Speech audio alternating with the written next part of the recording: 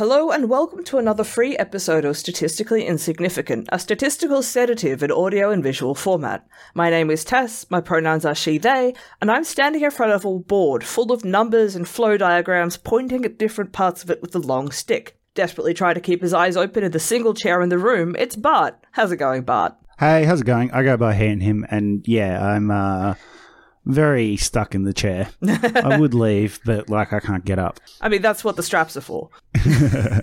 And the little things propping your eyes open too? Yeah. I mean, I would have preferred if there was some classical music playing if I'm going to have that experience. No, that would interrupt things.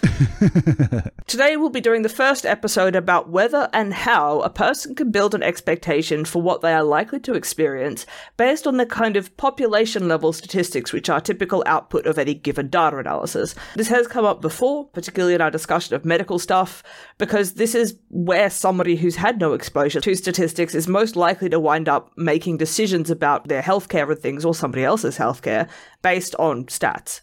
We've got another example of that to do a bit of an in-depth case study where we'll be looking at IVF's success rates, which comes with a content warning for that bit for discussion of child loss, infertility and the like. First though, we need to talk about the relationship between population statistics and populations, and individuals within those populations. This has some key aspects: variation, outliers or extreme values, and covariates. So first up is variation. We've discussed this a bit before in our episode on summary statistics, for example, when we said that a statistic that gives the average of something for a population is on its own not particularly useful, because you have no way of knowing how much variation there is around that central tendency. So if we have some statistic value on this x-axis, we'll pretend that's a straight line. Let's say here is your mean, and you have one distribution that looks like this, and you have another distribution that looks like this. The first one here, this peaked stuff that's more clustered around that sort of mean behavior, has less variation. You are more likely to see something close to the mean in that case than in this more spread out distribution situation. These have the same center, the same mean, but different levels of variation. Go see our discussion on summary statistics for more detail on that. Surely it would be unlikely that it would be so neatly arranged around the mean, you know? It depends on what you're looking at. This is very sort of general, but certainly if you have enough of a sample, you can get distributions that look like this. Right. Now I need to use the words outlier and extreme value. These are pretty loaded terms. Both of them basically mean some observation that is a long way from the bulk of the population. Outlier is the more technical in some ways because we have various definitions for what makes something an outlier based on measurable distance for the population, while extreme value is less likely to have a threshold associated with it and is more kind of a vibes-based general term for something that looks unusual. So extreme value is not when you get massive discounts at the supermarket? Depends on how big of a discount it is. Both of these rely on the ability to measure distance, which means that we have to have something that behaves like a number with not just ordering, but the ability to say that two things have the same or different distance between them. Definitions of outliers are often used to identify points that are possible errors. For example, if you have data of tree height, you know that a tree listed as 1 kilometre tall isn't going to actually exist, because trees just don't grow that big. We'll have a whole episode on outliers at some point in time, but for now I'm going to give you one example of how they can be defined by a threshold that gets built from what we call quartiles and the interquartile range. Quartiles are values within a data set that correspond to quarters of the data. So your first quartile is the value with 25%, or the first quarter of the data below. Second has value with 50% of data below. Third quartile has 75% of data below it. So if we have, let's make up some numbers here, 0, 1, 2, 4, 5, 7, 9, 11. There's 8 observations here, 25% of that is 2. So the first quartile is going to be in between these two. The second quartile is going to have 4 observations smaller than it, so it's going to go here. And the third quartile is going to have 75%, or 3/4, which is 6, which is going to go there. There's a bunch of different ways to actually calculate these thresholds, but let's just say we're going to go halfway between 1 and 2. So you'd have 1.5 as the first quartile, halfway between 4 and 5 is 4.5, and halfway between 7 and 9 is 8. So these are your quartiles in this context. Does that is there like third tile or whatever for like thirds? Yeah. So you can quantile as opposed to quartile is you pick the percentage. Right. So like a 10% quantile has 10% of the data below it. Yeah. Quartiles are just pretty typical because we use the median, like the central measure, which has half on each side as a measure of center, basically. Yeah. The interquartile range, or IQR, is the third quartile, which is Q3, minus the first quartile, which is Q1, 3 minus Q1. So it is the distance between the 75% and the 25%. So it encompasses the central 50% of the data. So in this case, this would be 8 minus 1.5, which would give you 6.5. Mm-hmm. Look, I can do arithmetic in my head. Yay. So our outlier definition is Q1 minus 1.5 times the interquartile range, or Q3 plus 1.5 times the interquartile range. So what you're basically saying is, well, I'm going to look at the 25% boundary and go below that by more than my interquartile range, so more than the range of the central 50%. And I'm going to go to the 75% boundary and go 1.5 times that central 50% range above that threshold. Mm-hmm. This definition is pretty general because it doesn't care about the shape of your distribution, though with very asymmetric ones, it can be inclined to tag the longer end values. So if your distribution looks something like this, chances are this will be like the central sort of 50% of your data will be in here. Yeah. So that 1.5 times that would be about here. Yeah. Right? And all of this stuff would be classified as outliers. There are other outlier definitions which do make some other assumptions. This one's pretty straightforward because it doesn't rely on any sort of structural information other than that you basically have an ordering of some kind and hopefully can measure some idea of distance. If you have other assumptions, like let's say you assume that your population is normally distributed, so this is what the bell curve looks like for those of you who don't know what a normal distribution is, and I am pretty bad at drawing them, but that's all right. So if we have the mean here, then one way of defining outliers based on this distribution is you take some threshold here where you've got 2.5% of the distribution up there, and the same threshold on this side where you have 2.5% that way. And it's 2.5% of the probability, not of the possible values, because we consider this to be like an infinite in both directions. Right. This is kind of the example for population statistics because it's very common to assume that something you're measuring is normally distributed or approximately normally distributed. While the interquartile range definition may or may not actually identify any point, I mean, if you just don't have anything outside this range, then you don't have any outliers, right? This definition, based on the top and bottom, like 2.5%, gives you the most extreme 5%. That is more likely to be seen. So you are actually saying, we have some observations in these extremes, we're going to call those outliers. That can be a bit problematic, let's say, because if you take the top and bottom 2.5% of your true population, right? Let's say of 7 billion people, 8 billion people on the planet. Mm-hmm. That extreme 5% is about 400 million people. Yeah. That's a few who are classified as outliers in this sort of context. One of the issues with these ideas about extreme values or outlier values is that they really do exist. They really do happen. And if you wind up being an outlier on something, that's not unexpected to see in a true population.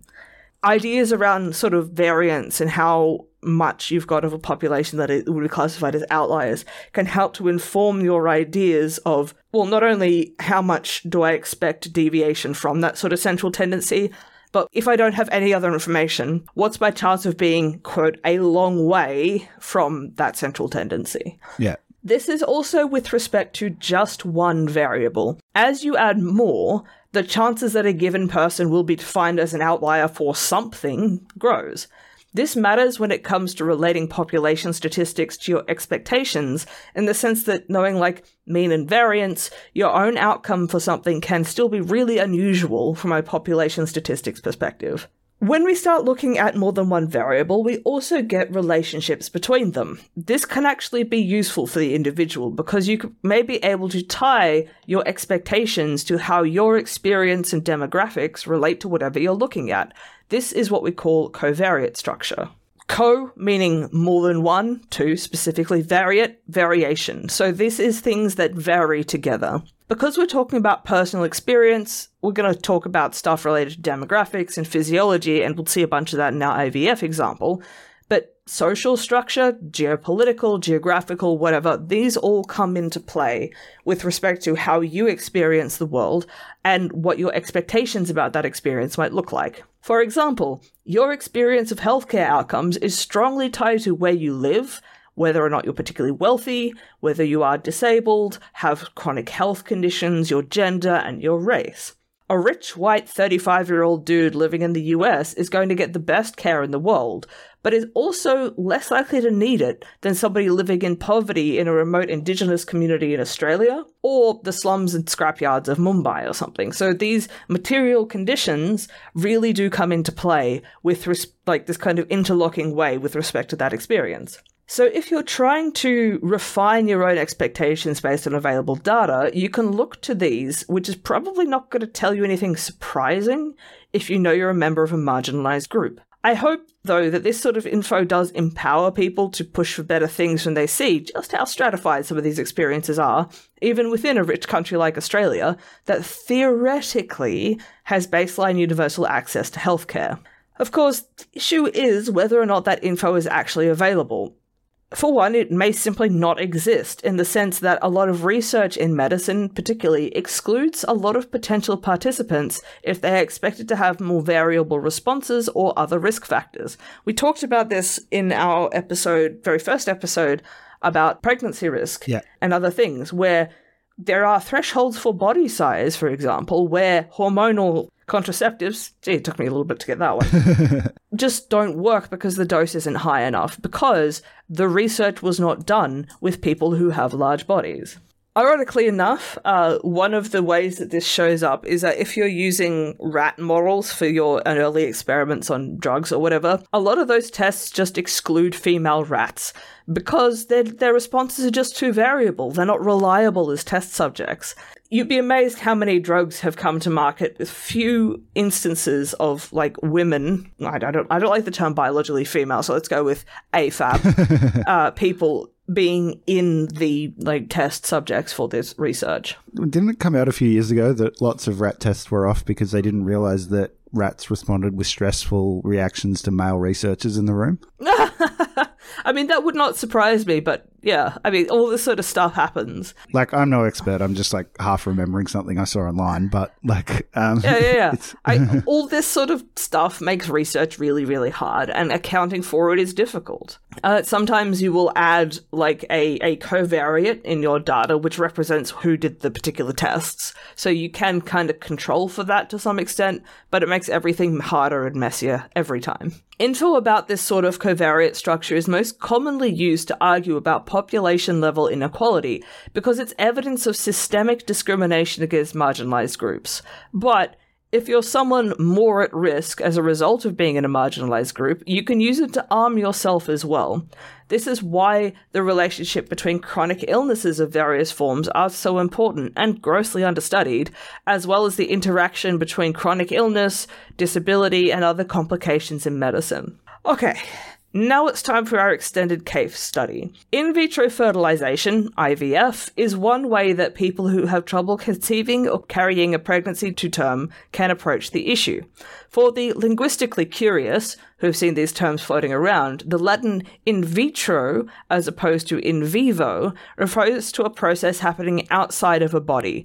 In our case, fertilization, but you can also have in vitro or in vivo drug tests and the like. We're going to use IVF as an in-depth investigation of how these statistics are used to manage expectations of patients and how the numbers that matter to a healthcare provider in the form of a fertility clinic may be different to the things that the patient expects to know about. How would you do a out-of-body drug test? So you put a cell culture in a little petri dish or something, you put the drug into the cell culture. Yeah, fair. Yeah, so that's distinct from injecting somebody or having them take the drug. Yeah. As part of the research for this, I spoke to a friend about her experience stepping into this space to get a feel for what patients get told and how they encounter the statistical information, and went through a handful of IVF clinic websites to see what information they give the public, then some broader sort of industry-level material. There's a bunch of references in the notes below. I encourage you to go and have a look. So the IVF procedure is usually thought of in cycles, which occur like this. So you start off with like ovary stimulation, which can be done with like drugs and things like that. This isn't always done, but the idea is that in a typical like menstrual or ovary cycle, you will produce one egg. Whereas with the IVF, you want to produce a whole lot of eggs in order to have more viable things that you can implant later. Ovary stimulation is intended to get your ovary to produce more eggs for a given cycle. How is that done? Drugs, primarily. Right. They have side effects, which is why it's not always done. So it's really like a risk analysis of, do you want to try this to have a better shot at success on a given cycle versus do you want to tolerate the side effects? Yeah. From there, we go to egg retrieval, which is when eggs are like extracted from the ovary. I don't know what the specific timing is because like the process is quite complicated, but they're when the eggs are sufficiently developed in the ovary when they would be inclined to otherwise be released for fertilization, your clinic will go in, extract the eggs, as many as possible, and then from there, those viable eggs, they are often tested for viability, are fertilized and tested in a lab. Then they are cultured in order to, like, see what develops. Is the retrieval done surgically? Yeah. Yeah. Once you have a fertilized egg and it's been cultured for, like, a couple of days, exactly the timing varies and there are a whole bunch of different methods. Some may be frozen or they go to the next step fresh. I will note here that what gets referred to as a complete egg retrieval cycle means that all of the embryos that come from a single retrieval have been used. We'll come back to that idea later. So from here, you have the viable embryos are placed into the uterus, which is called a transfer. You might do just one at a time. You might do multiple, depending on the circumstances. If you put multiple of these, like, fertilized eggs have had a few days to develop sort of some cell division. If you put more than one of them in the uterus, you increase the risk of having a multiple pregnancy. That means twins, triplets, whatever. There are risks associated with having a multiple pregnancy. So usually the aim is to have just a singleton, so just one fetus with the given pregnancy, but you don't always have a lot of control onto that. Aren't twins quite common from IVF? We will see some numbers related to that. I don't remember them off the top of my head. But certainly single births are the most common. Yeah. I don't know whether twins are more common for IVF than otherwise. Right. Okay, from there, you have a pregnancy test, which is usually like a couple of weeks in. And then at the 8-week mark, I'm running out of space here, the implanted embryo is tested to see if it is properly implanted in the uterus lining, and this is what indicates that a clinical pregnancy has been established. We call this a clinical pregnancy. Mm-hmm. And then the kind of last stage is that this goes to a live birth.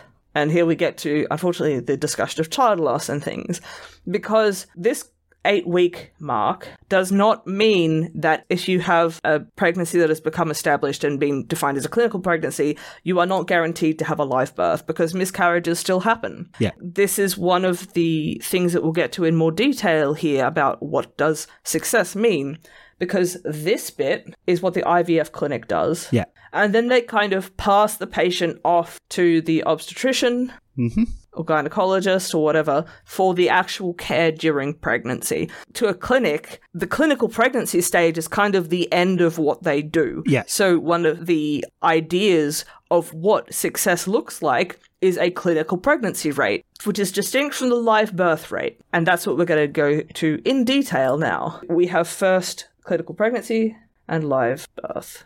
A clinical pregnancy is what the clinic sees as kind of the end state for them. But for the patient, of course, who's there to have a baby, a live birth is what they are really looking for. So there's somewhat of a conflict here. And one of the, I think, the foremost misunderstandings about IVF is when you see success rates quoted, it may or may not be clear what that success is actually defined to be. Yeah. Broadly, whatever your idea of success is, it's usually given as a percentage. So this is a rate per 100. Pregnancy success rate is measuring the pregnancies that are successfully implanted, while live birth rate is how many pregnancies go to term and result in a live birth. That is not a stillborn child. Yeah. If you have twins or triplets, that still counts as a single pregnancy. It's just multiple births within the pregnancy. Unfortunately, there are complications to both of these because you have both the outcome, pregnancy and birth, and what you count as your start point.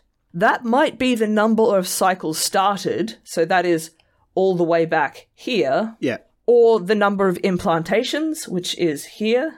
And these will give you different numbers because somebody may start a cycle and then not get any viable eggs to be implanted. Or if they have had, say, 3 or 4 viable eggs from a given retrieval, then you could have 3 or 4 implantations, and each of those would have a success or failure. Or if the first one's successful to a live birth, then presumably you're not going to do the rest immediately, right? But these numbers matter. So what you are counting from and what you are counting to will both affect the sort of statistics that you get out. So let's have a look at some actual definitions here. So this comes from the Society for Assisted Reproductive Technology, which I think is a bunch in the US.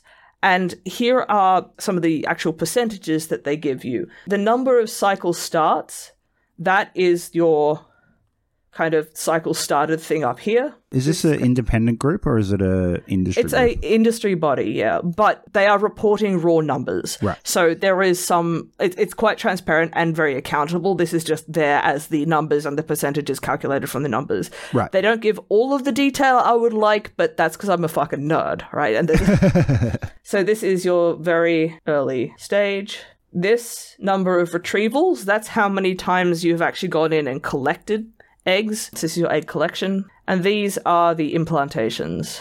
Okay, so these percentages underneath each of these correspond to what percentage of these number of cycle starts, in this first case, led to a positive pregnancy test. What percentage led to a clinical pregnancy? What percentage of cycle starts saw a miscarriage? Yep. In the second one, you start with the number of retrievals, and then you have a live birth per retrieval. So that could be more than one, right? Because theoretically, if you got, say, 6 eggs from each retrieval and you had at least one live birth, maybe somebody stored their eggs and came back and had another child in the future, right? Yeah. That could be more than one. It's not, but hypothetically you could. This live birth per retrieval is based on the egg collection stage. Again, we have the positive pregnancy test and the clinical pregnancies.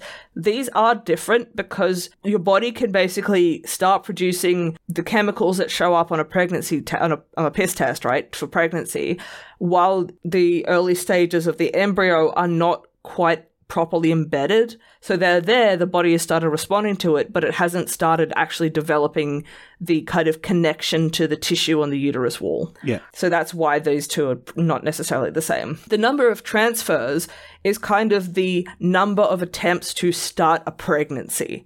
So this is, I think, a particularly useful statistic for people to go and look at because this is kind of the pregnancy start point for a lot of people as opposed to the egg retrieval and things which are kind of pre-pregnancy because the step between egg retrieval and implantation happens outside of the body. Yep. So you have live births, positive pregnancy rate, clinical pregnancies, and the implantation rate. So this is the rate at which a fertilized egg which has been transferred to the uterus actually properly implants in the uterus wall. Okay.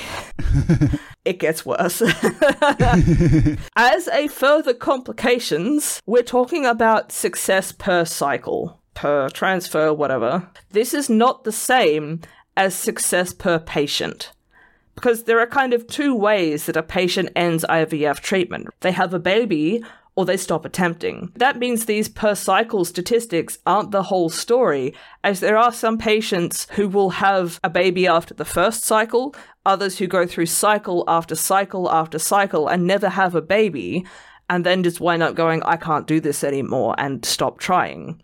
I don't necessarily like the phrase stop trying because it implies that you kind of give up on something, and you do, but like, it's not like you're putting down something because you're bad at it, right? You're putting down something because it's a really harrowing experience. It's expensive and it's hard and it's quite often quite traumatic. Yeah, absolutely.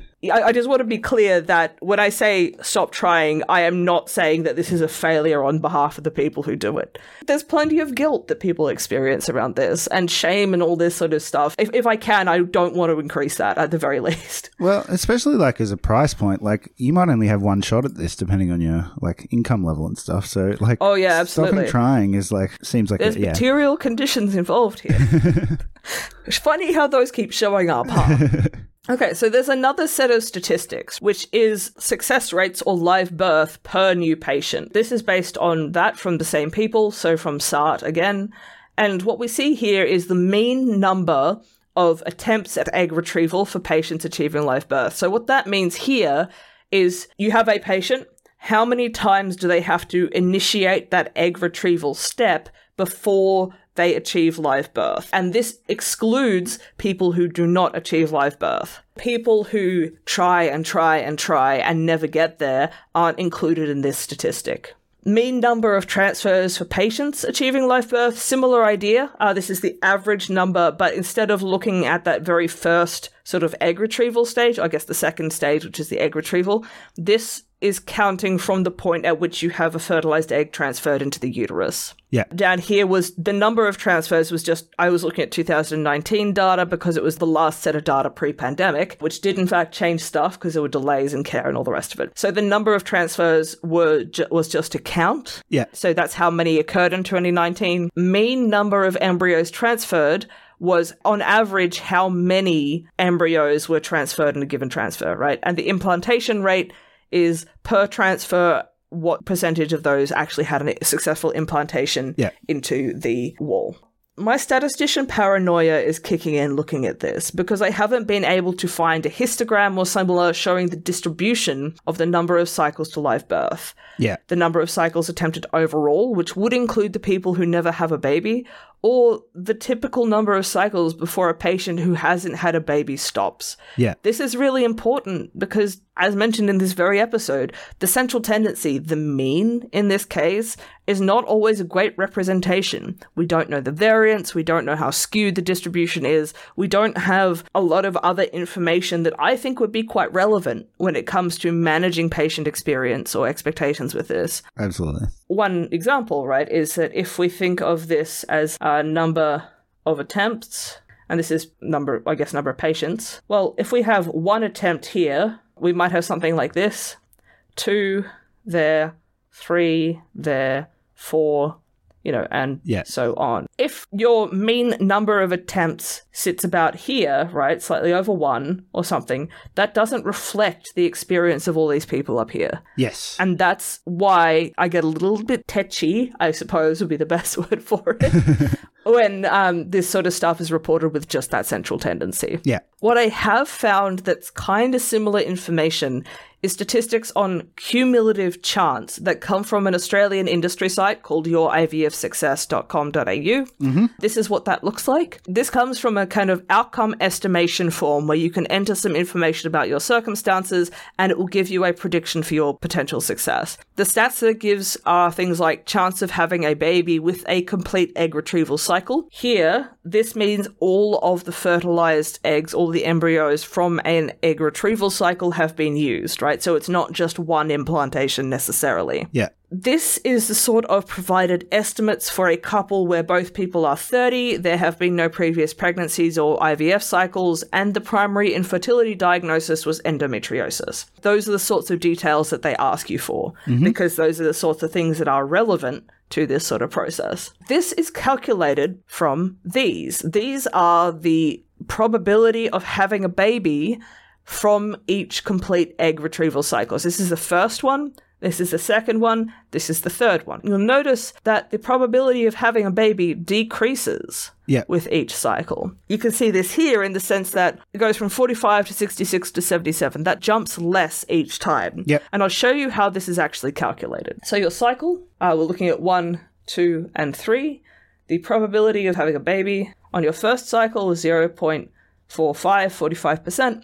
The second one, 0.38, and on a third, 0.32. Cumulative. For the cumulative on the first one, you've only done the first one, so that's got to be 0.45. Cumulative for the second one includes the probability of succeeding on the first one, so we're going to have 0.45, plus the probability of failing on the first one but succeeding on the second one. Yep. The probability of failing on the first one is going to be 1 minus 0.45, because 0.45 is the probability of success. It's a binary option. 1 minus 0.45 is the probability of a failure. And that's going to be times the probability of success on the second one. Yeah. 3, 8. So this winds up being 0.45 plus 0.209. We round to 2 decimal places and we get 0.66, which is that 66% on the second egg retrieval cycle. The number of the beast. Almost. Doesn't quite round that way. Third one, same idea, except we start with the 0.66. Mm-hmm. And we add 1 minus the probability of success, which is the probability of failure, 1 minus 0.38, times the probability of success of the third one, 0.32, which winds up being, I'm going to put a column down there, 0.66 plus 0.11, which is your 0.77. Mm-hmm. It is important to say that unlike other things where we have assumed that each cycle is independent and has the same probability of success, like think when we were talking about pregnancy or contraceptive failure rates and things, we don't assume that here. The probability of having a baby declines with each successive cycle. There is this kind of relationship between which cycle you're at and your probability of success, so we're not assuming independence here. Part of the reason for this is that if you succeed on the first one, you're probably not going to go on to the second.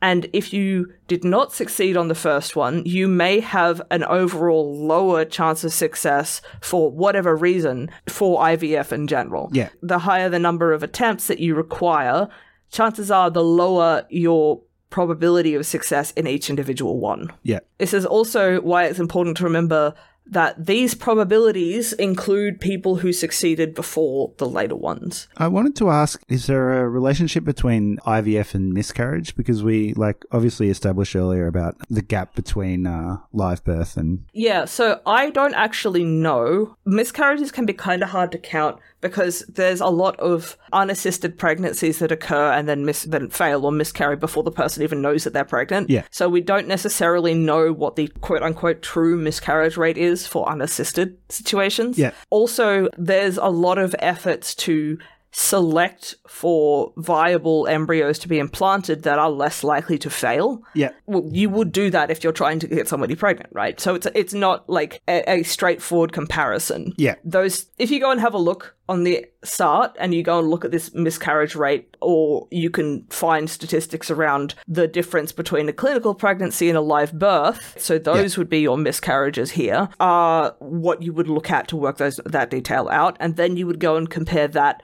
to a typical miscarriage rate among unassisted pregnancies, which I think is about 25%. Right. But again, that's biased by situations where the person doesn't know they are pregnant and then doesn't know that they miscarry. No, I was just asking because, if we're making the distinction, it's worth seeing if there is a relationship there. Oh, yeah, absolutely. And these are all things that people going into this sort of stuff have to consider, because one of the forms of infertility that causes people to go and seek out help through IVF is basically that they keep miscarrying. Yeah. I mean, miscarriages can happen for a huge number of reasons, not necessarily related to the physiology of the gestational parent. Yeah. It can be related to problems in the egg, in the fertilization process, so on. Yeah. One of the ways that IVF can be used to kind of skip that risk, depending on how the miscarriages are occurring, is that you filter for the embryos that are less likely to have that happen. Yeah. So they're already considered viable in a way that you can't check for if you're conceiving naturally. Looking at all this, I can't imagine why it would be confusing for patients, right? Because, it's hard to explain this stuff, and I don't know how willing or able most doctors in a clinical setting are to really get down and do the maths and discuss it in detail. A lot of these kind of industry websites are genuinely put out there with the intention of informing patients, but they can still be hard to read.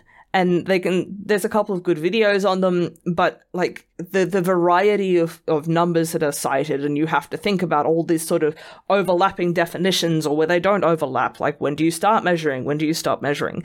It's hard. And I hope that if anybody watching this is thinking of doing IVF, this is helpful for you. This is not medical advice. There's also a very real conflict of interest between patients and clinics. IVF is profitable. So if a patient is discouraged from starting because they perceive their chance of success, i.e. having a baby, is low, or they discontinue because they don't see early success and feel that their chance is kind of slipping away, the clinic doesn't get as much money. Selling hope kind of becomes the business model. This blew up a few years ago because clinics are seen to be misrepresenting the likelihood of success, whatever the metric the clinic was using. For the patient, that meant having a baby. And people were spending tens of thousands of dollars on cycle after cycle, despite the fact that they were very unlikely to ever have the outcome that they want. Yeah. A lot of that misrepresentation comes down to the covariates, which is what we're going to talk about now. The most impactful covariates are age and the particular form of infertility. I'm going to talk in detail about age because it's easier and it's numerical, but if you go to the SART website, you can also look at specific infertility diagnoses and see how they affect outcomes. That Australian website, the My IVF thing, also gives you the option to select different diagnoses, and like people can have multiple overlapping ones as well. So that is a consideration. There is some information out there if you are in those conditions. All right, so let's have a look at age. Here is a chart showing the live births per intended egg retrieval. So this is right back at the start of that process, looking to the live birth, which is kind of the end point for the patient. This is from SART. It's from 2019 data, again, pre-pandemic, so it doesn't have some of the impacts of delayed care here. We can see that we've got two things going on in kind of each age bracket, and we do have age brackets here because you're not looking at kind of individual years, you're looking at a range of years. We have the number of live births, so live birth rate per 100, and you have what kind of live births. So you have singleton, twins, triplets. I didn't see any data on more than triplets. I don't know how or where that was recorded. And you also have information in this second column per age bracket on whether you had pregnancies that were carried to term, pregnancies that happened preterm or very preterm. Can't remember what the definition of these is, but I think that preterm was like 2 weeks before the baby was strictly due. It might have been up to 4, and I think very preterm was any time before that. Yeah. So what we can see here is that age impacts the live birth rate. It drops pretty precipitously from above 50% if you're under 35 to, if I remember rightly, and we'll see it on the next slide, about 5% if you're over 42. Yep. As far as I could tell, there was no data for age groups above like 45-ish in anything I saw. And I don't think that many people above 45 actually succeed in having IVF. Yeah. So you can see that there is this drop. And that is one of the strongest sort of relationships in IVF, is between the age of the gestational parent and the success. Here are the raw numbers. So we can see that we have live births here. So these are singleton births. So you have a single baby.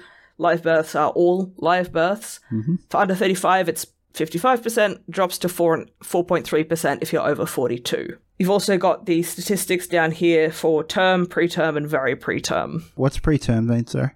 So term is your full 40 weeks.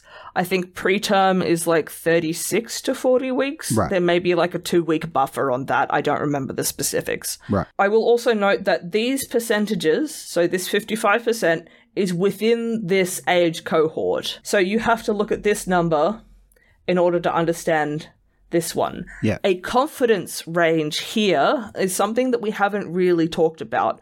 But this is basically giving you an estimate of uncertainty, a representation of what the data tells you would be a plausible actual number, because there's always errors in data, right? Yeah. Based on the actual observations here. So this confidence range around that 55% says 54.5 to 55.4. So it's a little bit of margin of error. Like at some point we're going to talk about these sort of confidence ranges and confidence intervals. It's a whole discussion in its own right. But my general intuition for these is it's saying you have your central estimate and then you have a plausible range. Yep. I will also say that notice the confidence range is only given for the live births. all of these statistics will have some amount of uncertainty associated with them because all statistics do, but there's only uncertainty represented for one of these. So you could think of this as a bit like a central tendency and a variation sort of metric. Well, it's also like the desired outcome. So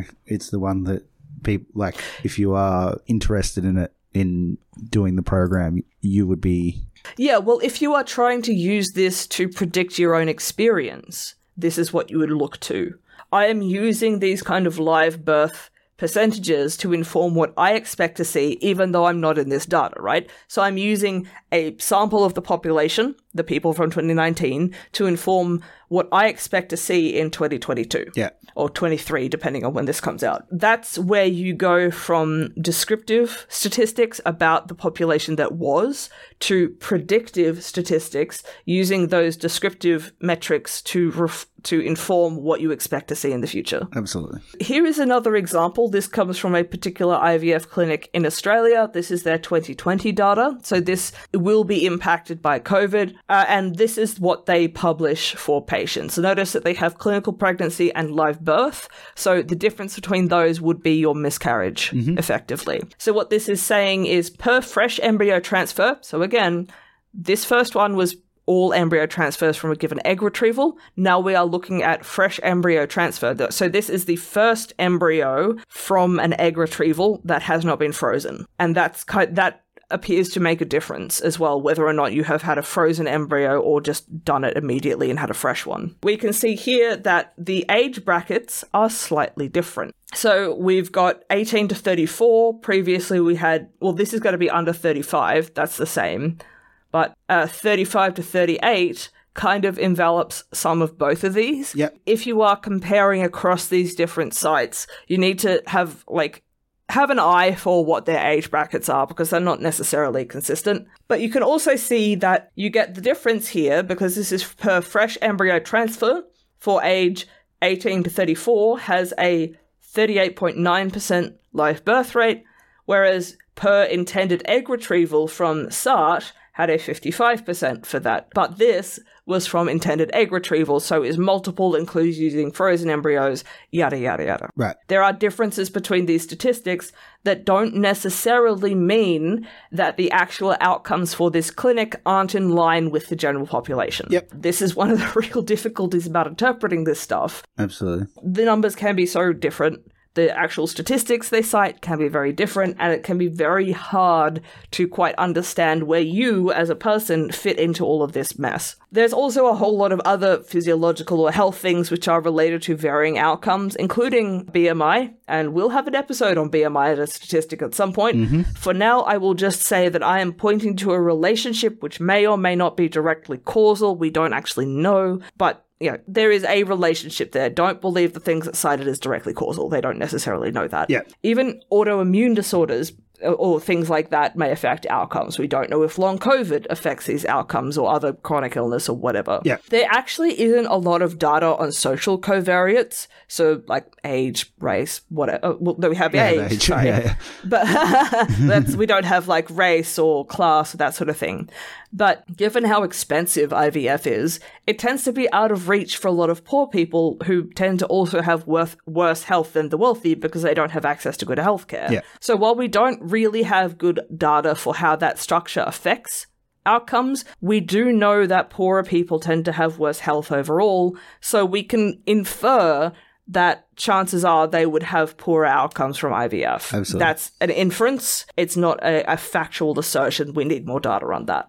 Disability also has an impact on how people experience IVF, not just through the physiological aspect, but literally getting access as well. It may not surprise you to learn that if people with disability, particularly congenital ones, get discouraged from having kids and from accessing fertility support. This might be because the healthcare providers think that a person with disability should shouldn't reproduce because they're eugenicist assholes, or will be unable to care for the child, which is generally a gross misrepresentation of what living with a disability is, or because the place where the treatment would take place is literally inaccessible to patients. Yeah. One account I read came from a blind person who had to use public transport to get to the clinic for treatment, which is a difficult and long process every day over the cycle of treatment, which was basically 10 consecutive days that they had to go there. Right. Many clinics aren't even set up for people who use wheelchairs. It's every fucked barrier to getting access to healthcare in general applies doubly here because there aren't even kind of regulations. Well, yeah, or they're just not reflected very well.